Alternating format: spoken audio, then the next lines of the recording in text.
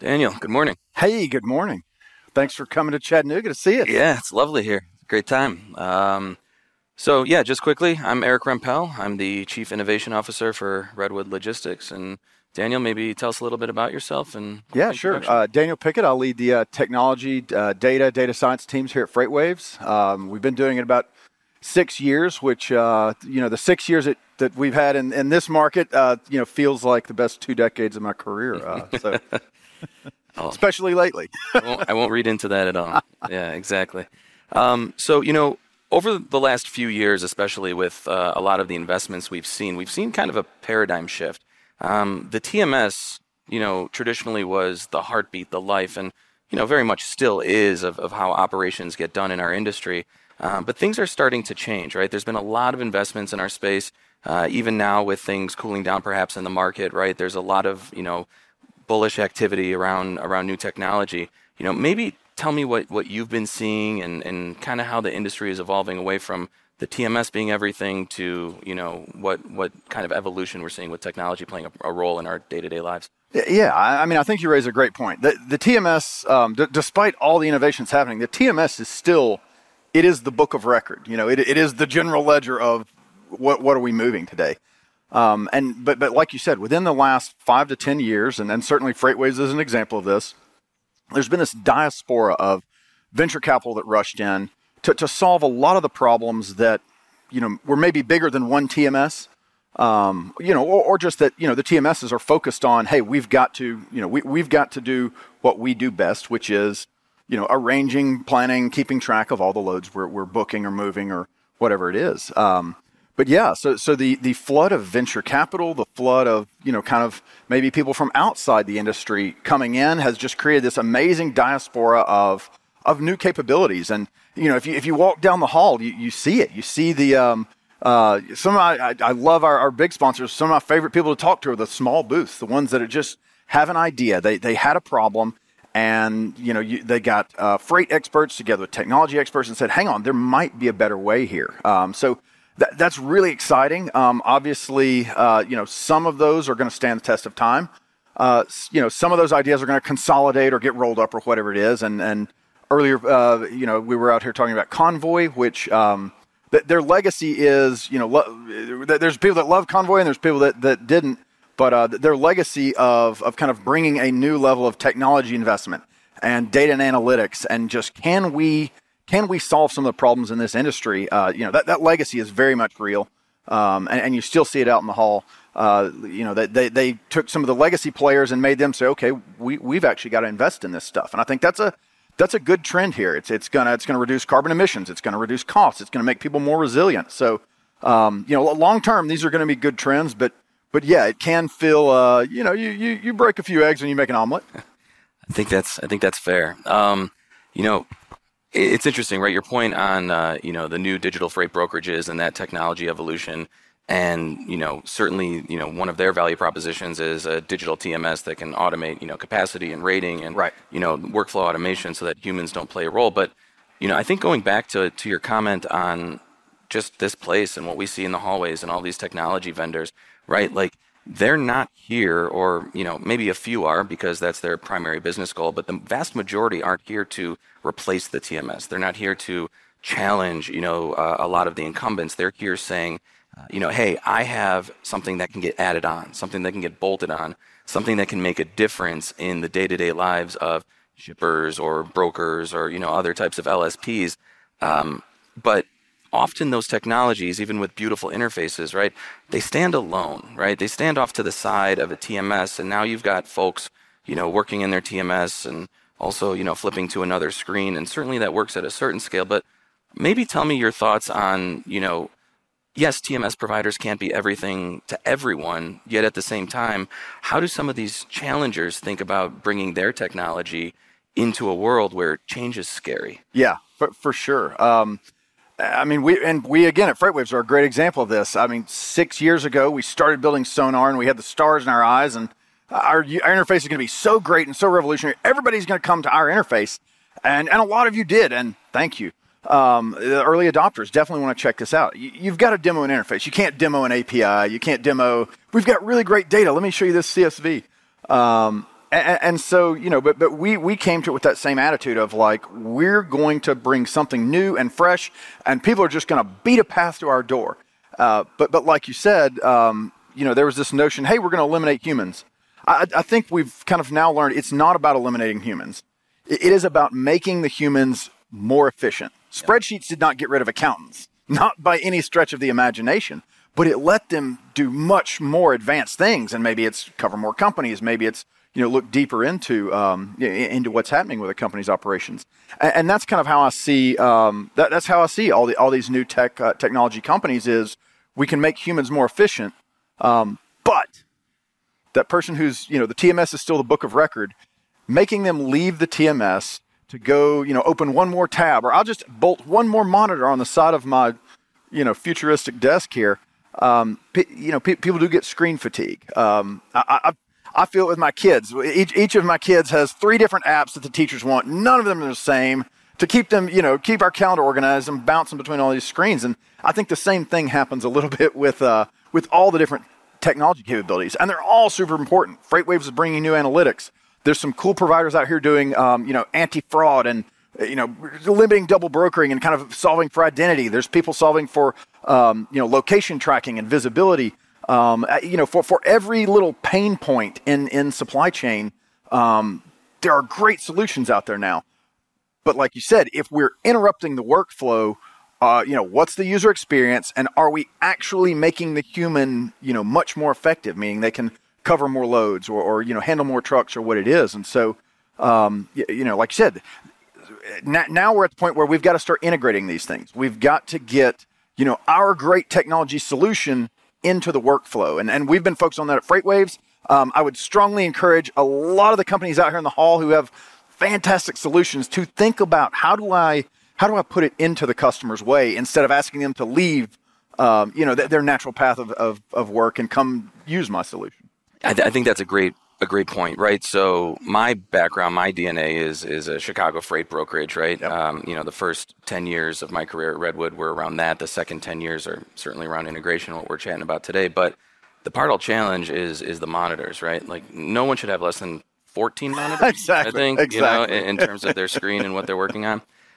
So maybe take us a little bit further, right? We've talked about the technology. We've talked about, the challenge associated with user adoption and having to have multiple screens open, and especially at scale, right? Yeah. If you're, a small to medium-sized business, right, maybe, looking to the side, and we'll pick on Sonar, right, is the greatest thing ever because you have insight on your 13th monitor, right? But at scale, when you have an army of planners and folks, right, there's challenges there, and that's certainly the perspective of the shipper, right? But there's more benefits than just to the shipper, right? So maybe from your point of view, and I'm going to ask kind of a complicated question, but let's look at 3 different personas. Let's look at the shipper and what benefits they have from integrating supplemental technologies into their TMS. But also let's look at 3PLs, right, or LSPs and say, for them, if they have workflow, often they have homegrown systems, right. What does it mean to quickly integrate? And then lastly, to your point, for the folks in the, hallway demoing their booths, what benefits do they have? So shippers, LSPs, ISVs, I will remind you if you forget. But how do you see the unique benefits of those 3? So I think they're all looking for the same thing, but they're getting at it a little different way. And we talked about we're not going to eliminate humans. We're going to make them more efficient. And how are we going to do that? We are going to help them specialize in what their competitive advantage. What are you really good at? I don't prepare the financials for FreightWaves. I'm really good at the technology and the data. I don't go do the marketing. We have brilliant people that do that. Once every 3 years, they'll let me write a piece of content or an article because that's not my strength. So that's the same thing we see here with integration is you get to focus on what you're really good at and you get to maximize the efficiency of your humans. So for the shippers, you think about the solutions they used to have. They're trying to predict when a load won't arrive and they've either got to, ship from another facility, they've got to, expedite something to keep their just-in-time supply chains working. And so for them, instead of leaving their traditional workflow of where are all my goods and do I have all the right inventory levels at all the right stages, you integrate that and one person can keep an eye on more pieces of the supply chain, more Sounds loads, like you're talking more about facilities. orchestration. Right. It makes it easier to do orchestration and really exception management, because we don't want to eliminate the human. We want them to get involved when the ball leaves the fairway. That's it. Right. So the same goes for your LSPs. They have a different set of problems. Hey, this truck broke down. Hey, he didn't show up. Hey, I've got to deal with, whether it's detention or I've got to onboard a new carrier. Those things that used to take a really long time and be fraught with risk and, risk of error, risk of fraud. There's great solutions out there to do that.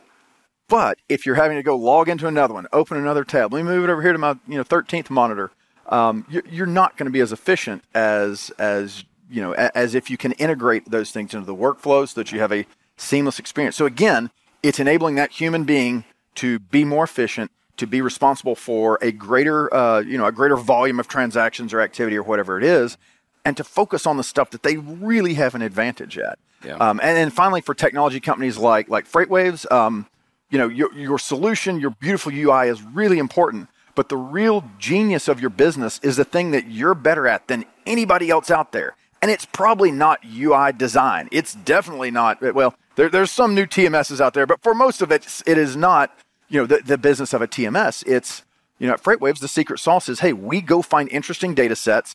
We figure out what they mean for your operations and what decisions you should make based on, early high frequency data.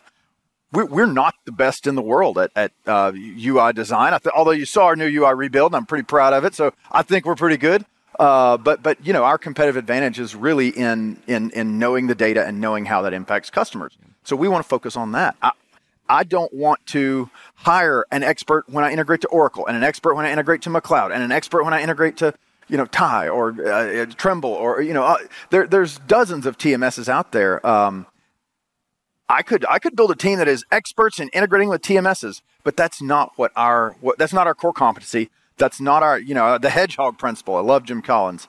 We're going to hedgehog on being the smartest around data, analytics, and what that means for the freight markets. Yeah. And I would encourage everybody out there in the hall to do the same. Remember what you're really good at.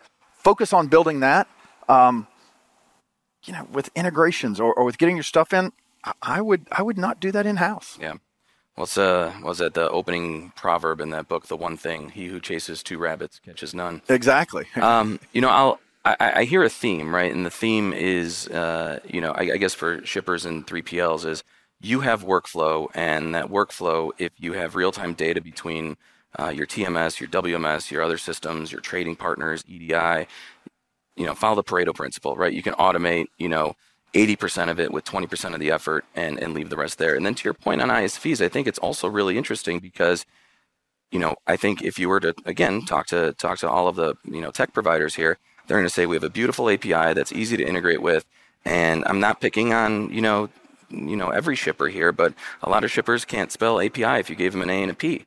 And not having the knowledge, but the time, the backlog, the capabilities certainly to manage that. And so what we're kind of seeing is there's this paradigm shift to ISVs where if they can do something once and build a beautiful API, which many of them have done, then how do they have the world take advantage of that, right, without them having to create a new interface for customer A, a new interface for customer B. This one wants XML, this one wants JSON, right? There's all of these different principles. So I guess, let's double click on FreightWaves and let's double click on Sonar. Maybe tell us a bit more about the challenges you were facing before you decided to partner with Redwood to, handle, large enterprise integrations, and maybe why you made that decision. Absolutely. Again, it comes down to we're trying to maximize efficiency and the return on every dollar we spend. We're just not in a market where, venture capitalists toss out, millions of dollars, because you have a nice slide deck anymore. So for us, it was really about efficiency. And I think as you start to work with larger enterprises, when companies get to a certain scale, you have to have a certain amount of bureaucracy just to manage the scale of the business. And as we started working with more shippers and larger customers, we said, we've got this great solution, and we've got this, like you said, this beautiful API, and your developers will be able to integrate with it no problem. And then the conversation goes, so I've got to start an IT project, and then I've got to get in the queue, and then I've got to argue for why my project's more important than all the other IT projects that are in our enterprise. And you know, it can be an obstacle to your sales. It can be an obstacle to getting your great solution that will save them money or help them bring in new customers. But you know, if they've got a 12 to 18 month roadmap to describe their project and get it funded and get a team put together, you know, that's going to be a stumbling block for your sales team. And so it is. That's why we said, you know, and I've got permission to talk about Land O'Lakes, and Unilever, who you know, work with Oracle TMS. And we said, you know what, we know nothing about Oracle TMS, so I can build data engineer. I can go get data engineers who are going to be experts in Oracle TMS, and we can get salespeople and support people who are experts in Oracle TMS to win this one customer. Or we can hit the easy button and work with somebody who, you know, who goes into this TMS and pulls data out and pushes it in, you know, dozens, hundreds of times a year. It's a no-brainer. You know, we've got to invest our capital in the places where we get the most bang for the buck. And you know, for this particular thing, integrating, I'm not going to be an expert in that. We're going to focus on being an expert on freight data and what decisions you should make with it. No, and I think that's great, right? And with, you know, Land O'Lakes and Unilever, those were really fun projects. And, you know, actually tomorrow in the demo, we'll show those integrations live. But, you know, I think the interesting point, and, you know, obviously joking about that API comment, but I think it's more PTSD, right? A lot of these shippers have had projects where things fail, and they're like, oh, those are scary, right? Yeah, and it's no fun to go tell your boss, hey, I just spent $3 million and we're not using it. Yeah. That's not a fun conversation. Exactly. So let's fix that problem. So let's have some fun with the last few minutes of this conversation. You know, in light of everything we've seen here, right? I think, you know, Michio Kaku, you know, obviously, you know, threw everyone's mind into ideation mode and innovation mode, and I love that. Full disclaimer, used ChatGPT to come up with the title of this conversation, but it's just such a unique tool, and we're seeing change come down the pipe so quickly. And, you know, again, you know, I think we're just going to see it accelerate at rates that we've never seen before, and I think in a very good way. But, you know, maybe tell me your thoughts, right? Like, are you seeing you know, adoption of technologies now at a faster clip? What do you kind of think is maybe not as mature but will change soon? Just maybe kind of tell me your thoughts about what you're seeing out there. Yeah. So, I mean, you mentioned ChatGPT. You know, a little less than a year ago, I mean, the LLM hype was off the charts. You know, and the valuations around LLM were crazy. It was, if you can attach LLM to your company somehow, your valuation triples. You know, it kind of reminded me of the great blockchain hype peak, and now we're figuring out what the long-term path is. I think we're getting there with LLMs. People have started to realize, okay, that there are hallucinations in here. It is great at producing human-sounding text, but it is not an analytic thinking machine. It really is a language machine. Now, I think not to steal away from what Michio said, but yeah, the future's coming. AI is coming. It's going to continue to grow, and we're going to see more of it because it can do great things around you know, interfacing with humans. I think there's a lot of behind the scenes that's still got to get developed there, but it will happen. You know, other things we see out on the horizon, you know, you're going to hear about, you've heard it once, you'll probably hear it again about index link contracts. You know, that has a potential to take out a massive, you know, cost line item and just headache every year, which is the annual RFP, where we set rates and they're great for like 3 months until some geopolitical event or capacity event, market conditions change, and then, you know, you go right back to tender rejections going high, and you're going to the spot market, or you're abandoning your contract carriers because somebody came in with a new lower bid. You know, it has the potential to change that and solve a lot of the service failure problems that are a consequence of this volatile market. But again, to get to there, or to get LLMs integrated with your really neat solution, it's going to take a lot of integration work. And I would just go back to my point of focus on what you are better at than anybody else in the market, in the industry, in the world. And, you know, let some of this integration work. Let somebody who's an expert in integrations and you know, uses that Oracle API, or, you know, whatever it is, that FreightWaves Sonar API, somebody who uses that dozens of times a year, let them do that. You focus on what you're good at. Be conservative with your capital. It could be another year of you know, this kind of very soft market. So you've got to be smart with your spending. Yeah, I think that's great. And now's the time to really think about stuff like that, you know, even with the index contracts, right? It doesn't have to be all or nothing, right? I think with a good integration, you have the power of choice. I need spot, I need contract, Index is coming. and the art is certainly there, and what's possible is certainly in front of us. So, Daniel, thank you so much for your time. Thanks, Eric. It's been a lot of fun. Absolutely. And thank you, everybody. Thanks.